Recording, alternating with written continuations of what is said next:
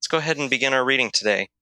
From the book of Judges, we're going to be reading in Judges chapter 2 and Judges 16.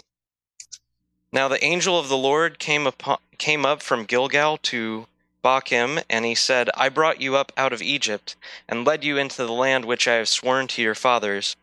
And I said, I will never break my covenant with you.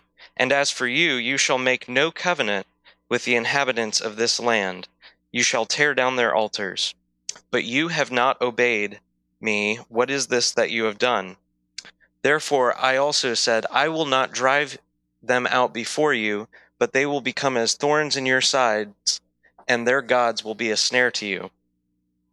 When the angel of the Lord spoke these words to all the sons of Israel, the people lifted up their voices and wept. So they named that place Bochim, and there they sacrificed to the Lord. When Joshua had dismissed the people, the sons of Israel went each to his inheritance to possess the land. The people served the Lord all the days of Joshua, and all the days of the elders who survived Joshua, who had seen all the great work of the Lord which he had done for Israel. Then Joshua the son of Nun, the servant of the Lord, died at the age of 110. And they buried him in the territory of his inheritance in Timnath-Heres, in the hill country of Ephraim, north of Mount Gash. And that generation also were gathered to their fathers, and there arose another generation after them who did not know the Lord, nor yet the work which he had done for Israel. Then the sons of Israel did evil in the sight of the Lord, and served the Baals. And they forsook the Lord, the God of their fathers, who had brought them out of the land of Egypt, and followed other gods from among the gods of the peoples who were all around them, and bowed themselves down to them. Thus they provoked the Lord to anger. So they forsook the Lord and served Baal and the Asheroth. The anger of the Lord burned against Israel, and he gave them into the hands of plunderers who plundered them. And he sold them into the hands of their enemies around them, so that they could no longer stand before their enemies. Wherever they went, the hand of the Lord was against them for evil, as the Lord had spoken and as the Lord had sworn to them, so that they were severely distressed. Then the Lord raised up judges who delivered them from the hands of those who plundered them. Yet they did not listen to their judges, for they played the harlot after other gods and bowed themselves down to them. They turned aside quickly from the way in which their fathers had walked in obeying the commandments of the Lord. They did not do as their fathers. When the Lord raised up judges for them, the Lord was with the judge and delivered them from the hand of their enemies all the days of the judge. For the Lord was moved to pity by their groaning because of those who oppressed them and afflicted them. But it came about when the judge died that they would turn back and act more corruptly than their fathers, in following other gods to serve them and bow down to them. They did not abandon their practices or their stubborn ways. So the anger of the Lord burned against Israel, and he said, Because this nation has transgressed my covenant which I commanded their fathers, and has not listened to my voice, I also will no longer drive out before them any of the nations which Joshua left when he died, in order to test Israel by them, whether they will keep the way of the Lord, to walk in it as their fathers did, or not. So the Lord allowed those nations to remain, not driving them out quickly, and he did not give them into the hand of Joshua. Continuing in Judges 16, starting in verse 18. Now when Delilah saw that Samson had told her all that was in his heart, she sent and called the lords of the Philistines, saying, Come up once more, for he has told me all that is in his heart. Then the lords of the Philistines came up to her and brought the money in their hands. She made him sleep on her knees, and called for a man and had him shave off the 7 locks of his hair. Then she began to afflict him, and his strength left him. She said, The Philistines are upon you, Samson. And he awoke from his sleep and said, I will go out as at other times and shake myself free. But he did not know that the Lord had departed from him. Then the Philistines seized him and gouged out his eyes, and they brought him down to Gaza and bound him with bronze chains. And he was a grinder in the prison. However, the hair of his head began to grow again after it was shaved off. Now the lords of the Philistines assembled to offer a great sacrifice to Dagon their god, and to rejoice, for they said, Our God has given Samson our enemy into our hands. When the people saw him, they praised their God, for they said, "Our God has given our enemy into our hands, even the destroyer of our country, who has slain many of us." It so happened when they were in high spirits that they said, "Call for Samson, that he may amuse us." So they called for Samson from the prison, and he entertained them. And they made him stand between the pillars. Then Samson said to the boy who was holding his hand, "Let me feel the pillars on which the house rests, that I may lean against them." Now the house was full of men and women, and all the lords of the Philistines were there. And about 3,000 men and women were on the roof looking on while Samson was amusing them. Then Samson called to the Lord and said, "O Lord God, please remember me and please strengthen me just this one time, O God, that I may at once be avenged of the Philistines for my 2 eyes." Samson grasped the 2 pillars on which the house rested, and he braced himself against them, the one with his right hand and the other with his left. And Samson said, "Let me die with the Philistines."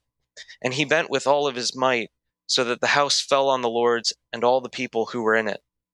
So the dead whom he killed at his death were more than those whom he killed in his life. Then his brothers and all his father's household came down, took him, brought him up, and buried him between Zorah and Eshtaol, in the tomb of Manoah, his father. Thus he had judged Israel 20 years. Let's pray.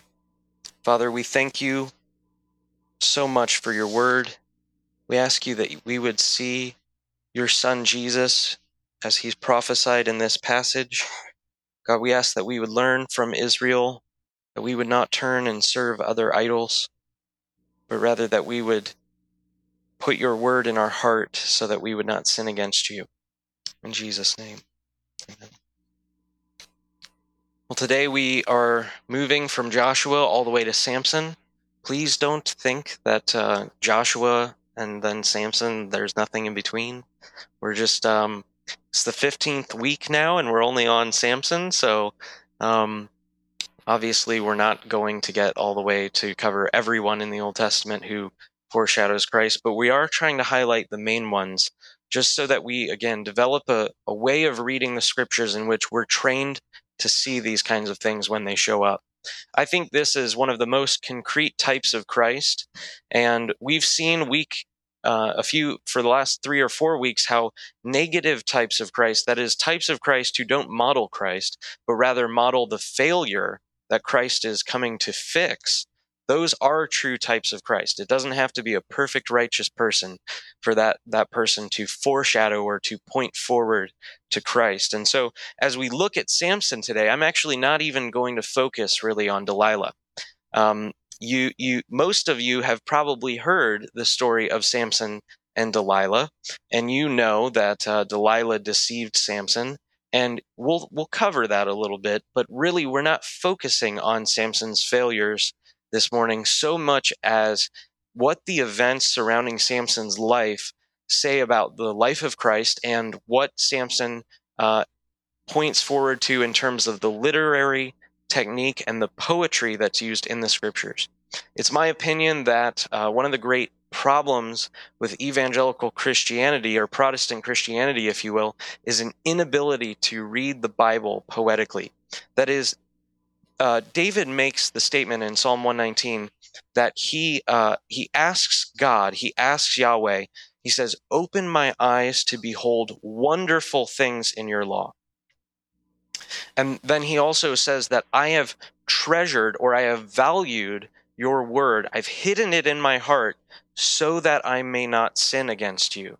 And so it's my opinion that, and not just mine, but the church's opinion, that the Bible is a treasure. It's something to be valued. And as you see beautiful things in the scriptures, your heart will be inclined by the Holy Spirit more and more, ever increasing towards living out your righteousness and sanctification. And so this series is really designed to train us to read the Old Testament in such a way that we see Jesus when he shows up. So we're going to look at how we got from Joshua to Judges, and we're going to see just exactly how it took place that we got all the way from Joshua conquering Jericho to them sinning again. We're going to look at God's mercy in the midst of all of these judgments. Even while he judges, he still allows for a remnant of his people to remain. We're going to look at what idol worship is and how it shows up in the New Testament. We're going to look at this man of God that shows up and meets Samson. And we actually didn't read that portion, but we'll just cover it briefly. We're also going to look at Samson's life and how that points forward to Jesus' life, as well as Samson's death and how that points forward to Christ's death. And also we're going to focus on, at the end, the present victory that Christ has obtained for his people.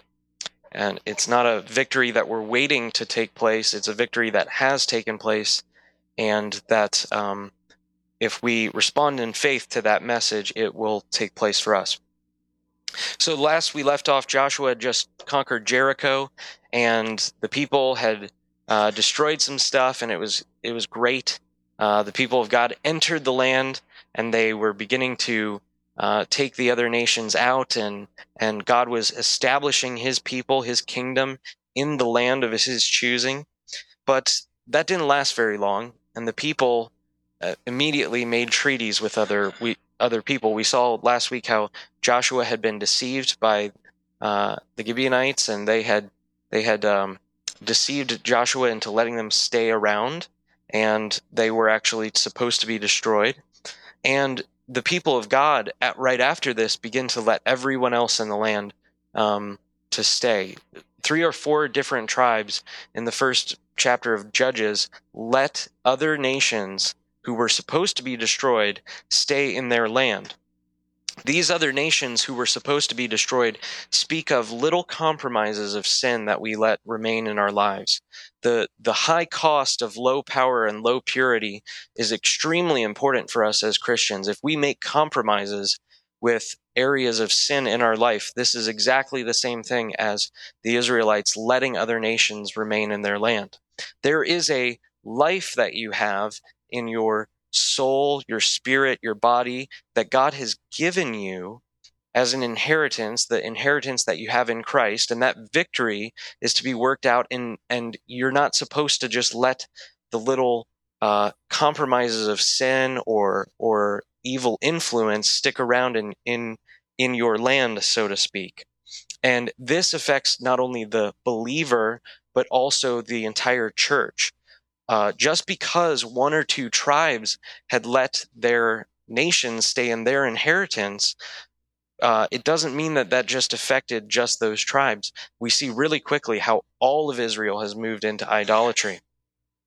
Now, you might be asking what happens when God lets his people fall into idolatry. He's actually trying to bring them to an understanding of his goodness over and against the passing pleasures of sin. And so in the midst of God handing over his people to be oppressed by their enemies, he still has a righteous desire that they should come out of those trials and persevere. And so in the midst of the judgment that God brings on his own people, he raises up these men and women in the book of Judges who bring righteousness and bring deliverance to the land. Some of them are Othniel. He took a little ox prod little thing that a shepherd uses, and he killed like 300 guys with it. It's amazing. And Ehud, and then there was the guy who Ehud killed Eglon, and there's all of these judges. Deborah kills some people, both men and women. God raises them up, and they defeat back these enemies who are oppressing Israel and stealing their grain and destroying their vineyards. And so God raises up these people as a means of mercy in the midst of his judgments that he brings out against his people. And in that, they for a time turn back to the Lord. But because they didn't destroy their idols, and they just tried to get rid of some of the issues or some of the problems of their sin, that is the Philistines or the Moabites or the Ammonites who were oppressing them and destroying their lands, because they only tried to get rid of the problem and didn't get rid of the idols, they fall back into bondage, and God has to bring up another deliverer, and and the cycle repeats. And so the failures in this book of Judges for the people of God also speak for a need of a better deliverer, a better judge.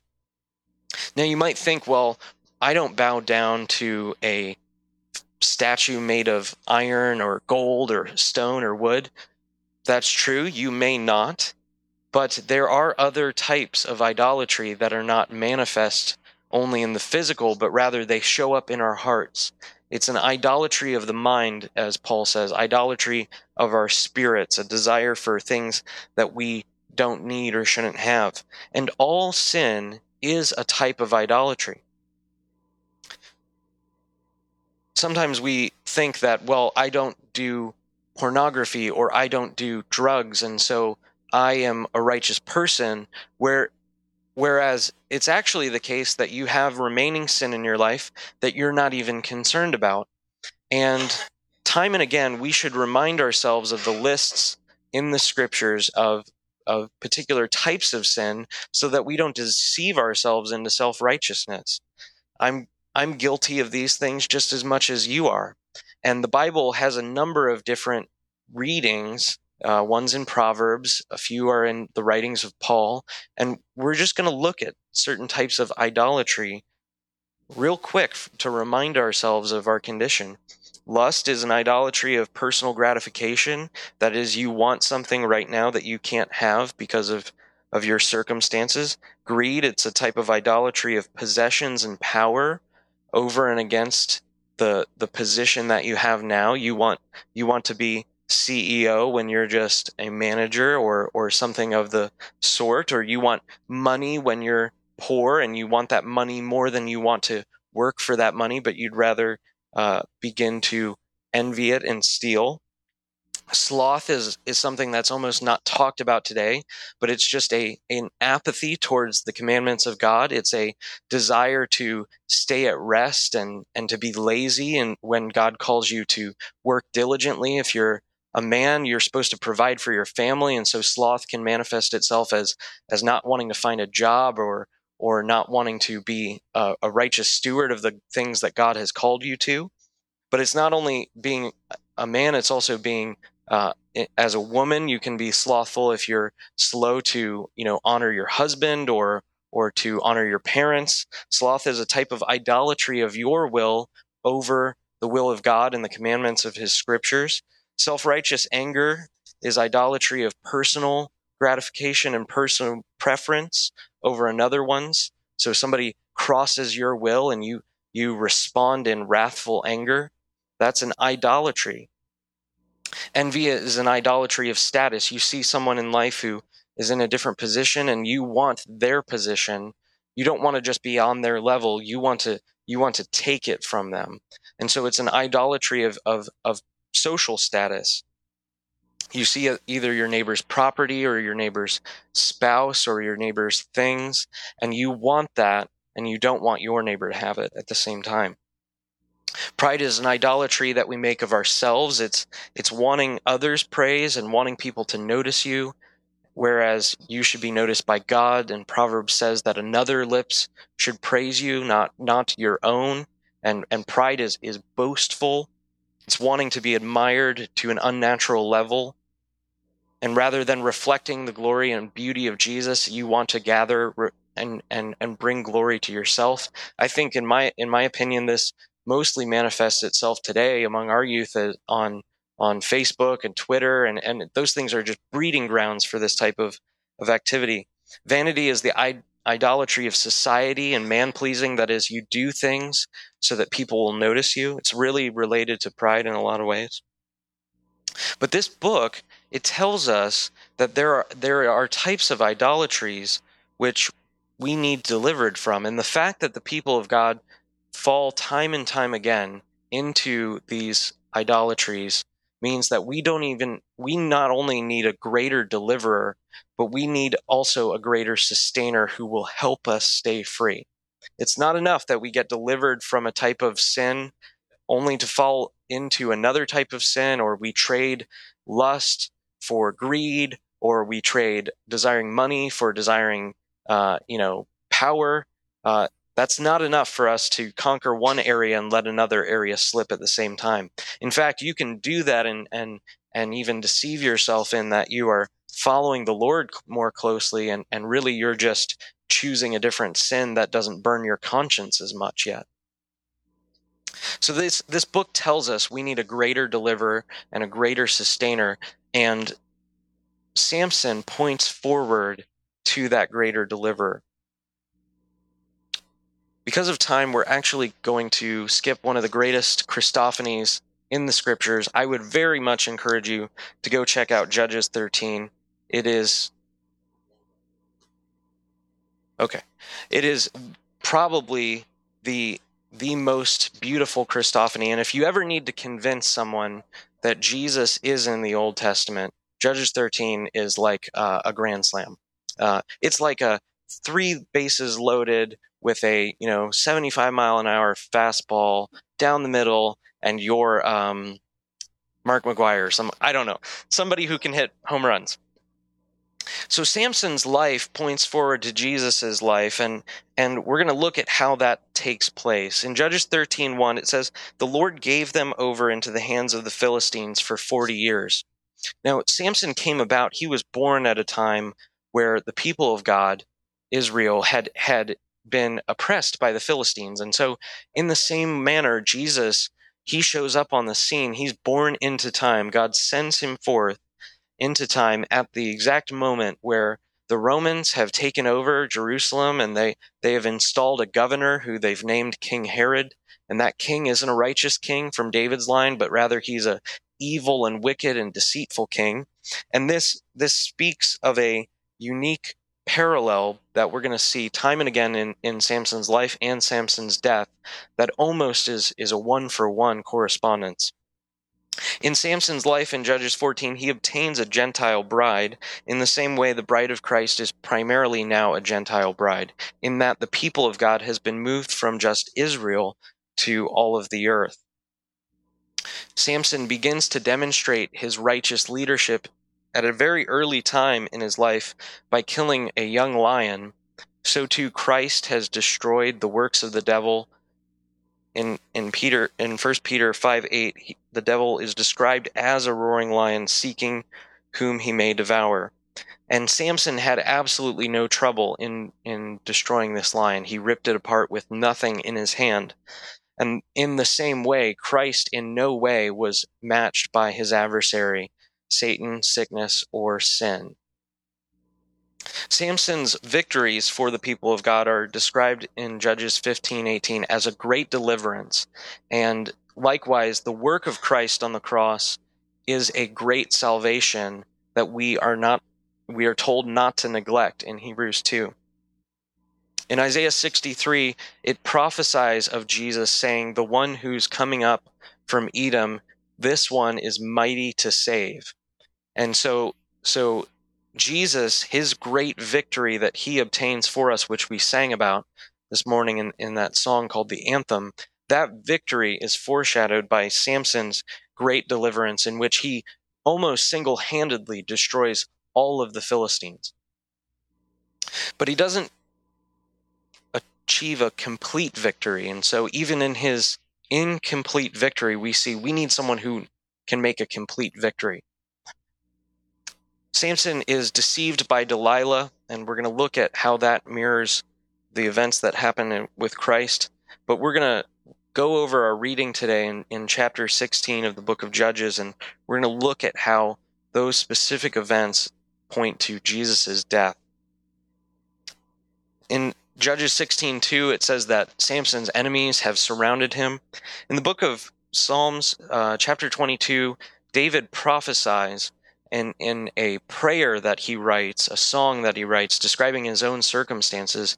At the same time, David describing his own circumstances is he's prophesying of an emotional cry that Jesus makes in the midst of his suffering and persecution and death.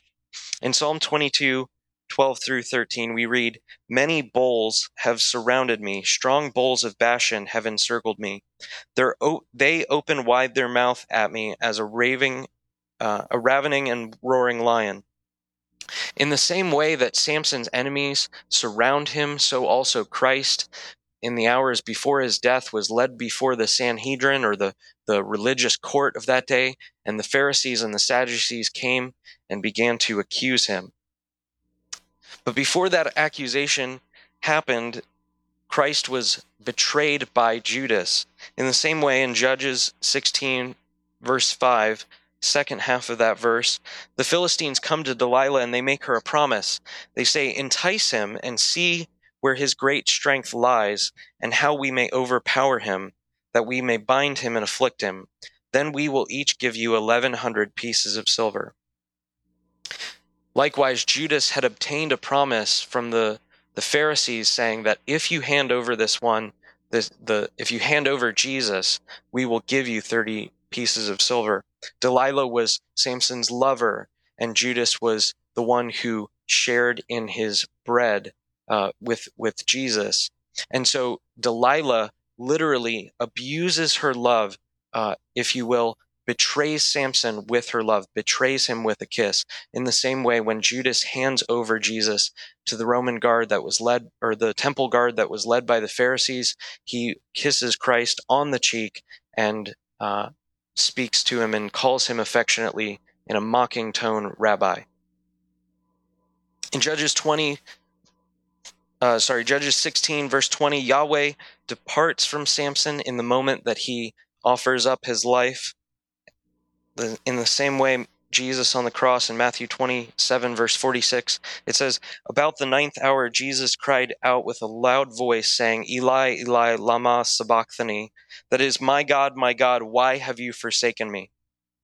Now, I want to be clear here. Jesus' death does not mean that he was not God. When Jesus is saying that Yahweh has forsaken him, or my God, why are you forsaking me? Or why have you forsaken me? That is a pointer back to Psalm 22, verse 1. But in that, there is no removal of Christ from the fellowship of God, but rather that there is a mystery in which, in Jesus' death, the eternal fellowship that existed between the Father and the Son was for a time broken, and Christ in that moment began to taste of death and of separation. In Judges 16:21, it says, "Then the Philistines seized Samson and gouged out his eyes, and they bound him with bronze chains." Samson, this one who had destroyed all of these Philistines, is now blind. He can't see on his own, and he is now at the mercy of those who are leading him to places where he doesn't want to go. And in the midst of this, Samson is completely humiliated. In the same way, in Psalm 22, verse 16, David prophesies of what is going to happen to Christ. "For dogs have surrounded me. A band of evildoers has encompassed me. They have pierced my hands and my feet." In Matthew 27:29, we see Christ receiving a crown of thorns, having been stripped of his robe and beginning to be completely and utterly humiliated. In Judges 16:25, first part of the verse, it says, "It so happened when they, the Philistines, were in high spirits that they said, 'Call for us Samson, that he may amuse us.'" In Psalm 22:17b through 18, it says, "They look and they stare at me." This is David prophesying by the Holy Spirit in the voice of Christ in the midst of his suffering. "They look and they stare at me. They divide my garments among them, and for my clothing they cast lots." And that actually happens in Matthew 27:35. "And when they had crucified him, they divided up his garments among themselves by casting lots." Now, that may not sound like entertainment, but casting lots is a form of gambling. And so in Matthew 27:35, Matthew is saying that the Roman guard, the Roman soldiers who were around the cross, taking the robes from Christ and dividing them up, this was a game to them. This was their entertainment. In Judges 16:25b, it says, "So they called for Samson from the prison, and he entertained them, and they made him stand between the two pillars." These two pillars are poetic pictures of the cross on either side of Christ. In Luke 23, verses 32 through 33, we read, "Two others also, who were criminals, were being led away to be put to death with him. When they came to the place called the Skull, there they crucified him and the criminals, one on the right and the other on the left."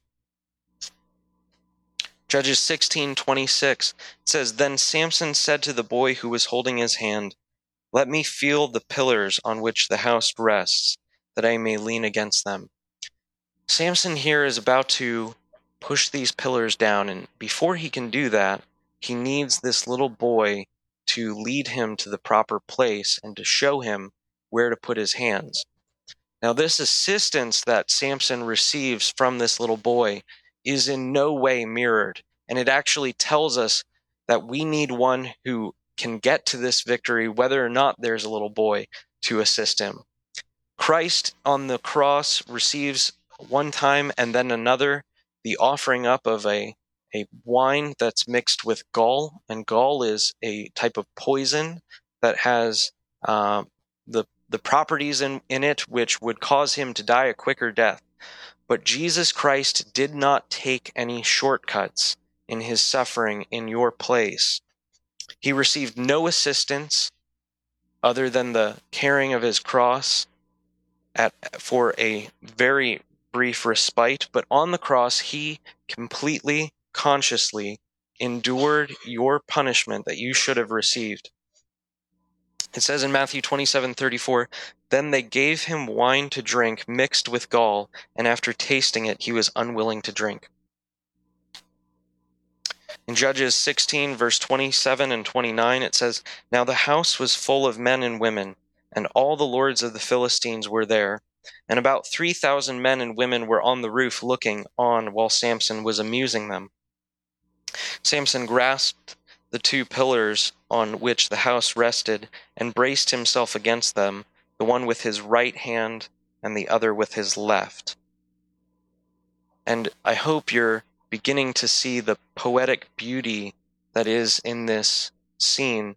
In the same way that Samson pushes down the pillars, so Christ also had his hands raised and extended on the cross. In Colossians 2:13 through 15, we begin to read of Jesus' victory that he executes against the powers of Satan. It says, Paul writes beginning in verse 13, "When you were dead in your transgressions and the uncircumcision of your flesh, he made you alive together with him, having forgiven us all of our transgressions, having canceled out the certificate of debt consisting of decrees against us, which was hostile to us. And he has taken it out of the way, having nailed it to the cross. When he had disarmed the rulers and authorities, he made a public display of them, having triumphed over them through him." What this says is that the Father has canceled the record of debts, that is, the record of your individual transgressions that you have committed. That record, the Father has nailed it to the cross in nailing his Son to the cross. And not only that, Jesus makes a public display showing us that he has disarmed the powers of darkness through his victory on the cross and resurrection. In Judges 16:30, we see Samson at the last moment before his death. He lets out a cry, "Let me die with the Philistines." But our Savior is not vindictive. He says in the last few minutes, "It is finished." He makes a declaration of victory. In Judges 16, verse 30, we see, "And he bent with all of his might so that the house fell on the lords and on all the people who were in it. So the dead whom he killed at his death were more than those who he killed in his life." Even though Jesus had time and again made little victories against leprosy and demon influence and at one point bringing Lazarus up out of the death, the victory that Christ purchased at the cross was way more substantial, complete, and effective than all of the victories that he had made in his life. And his power and victory over sin, sickness, and death is still total and complete. We read about this in Ephesians chapter 1, starting in verse 19. Paul's he's praying that the Ephesian church would know this, that they would know the surpassing greatness of his power toward us who believe, in accordance with the working of the strength of his might, which he brought about in Christ when he raised him from the dead and seated him at his right hand in the heavenly places, far above all rule and all authority and power and dominion and every name that is named, not only in this age, but also in the one to come. And he put all things in subjection under his feet, and gave him, that is Christ, as head over all things to the church.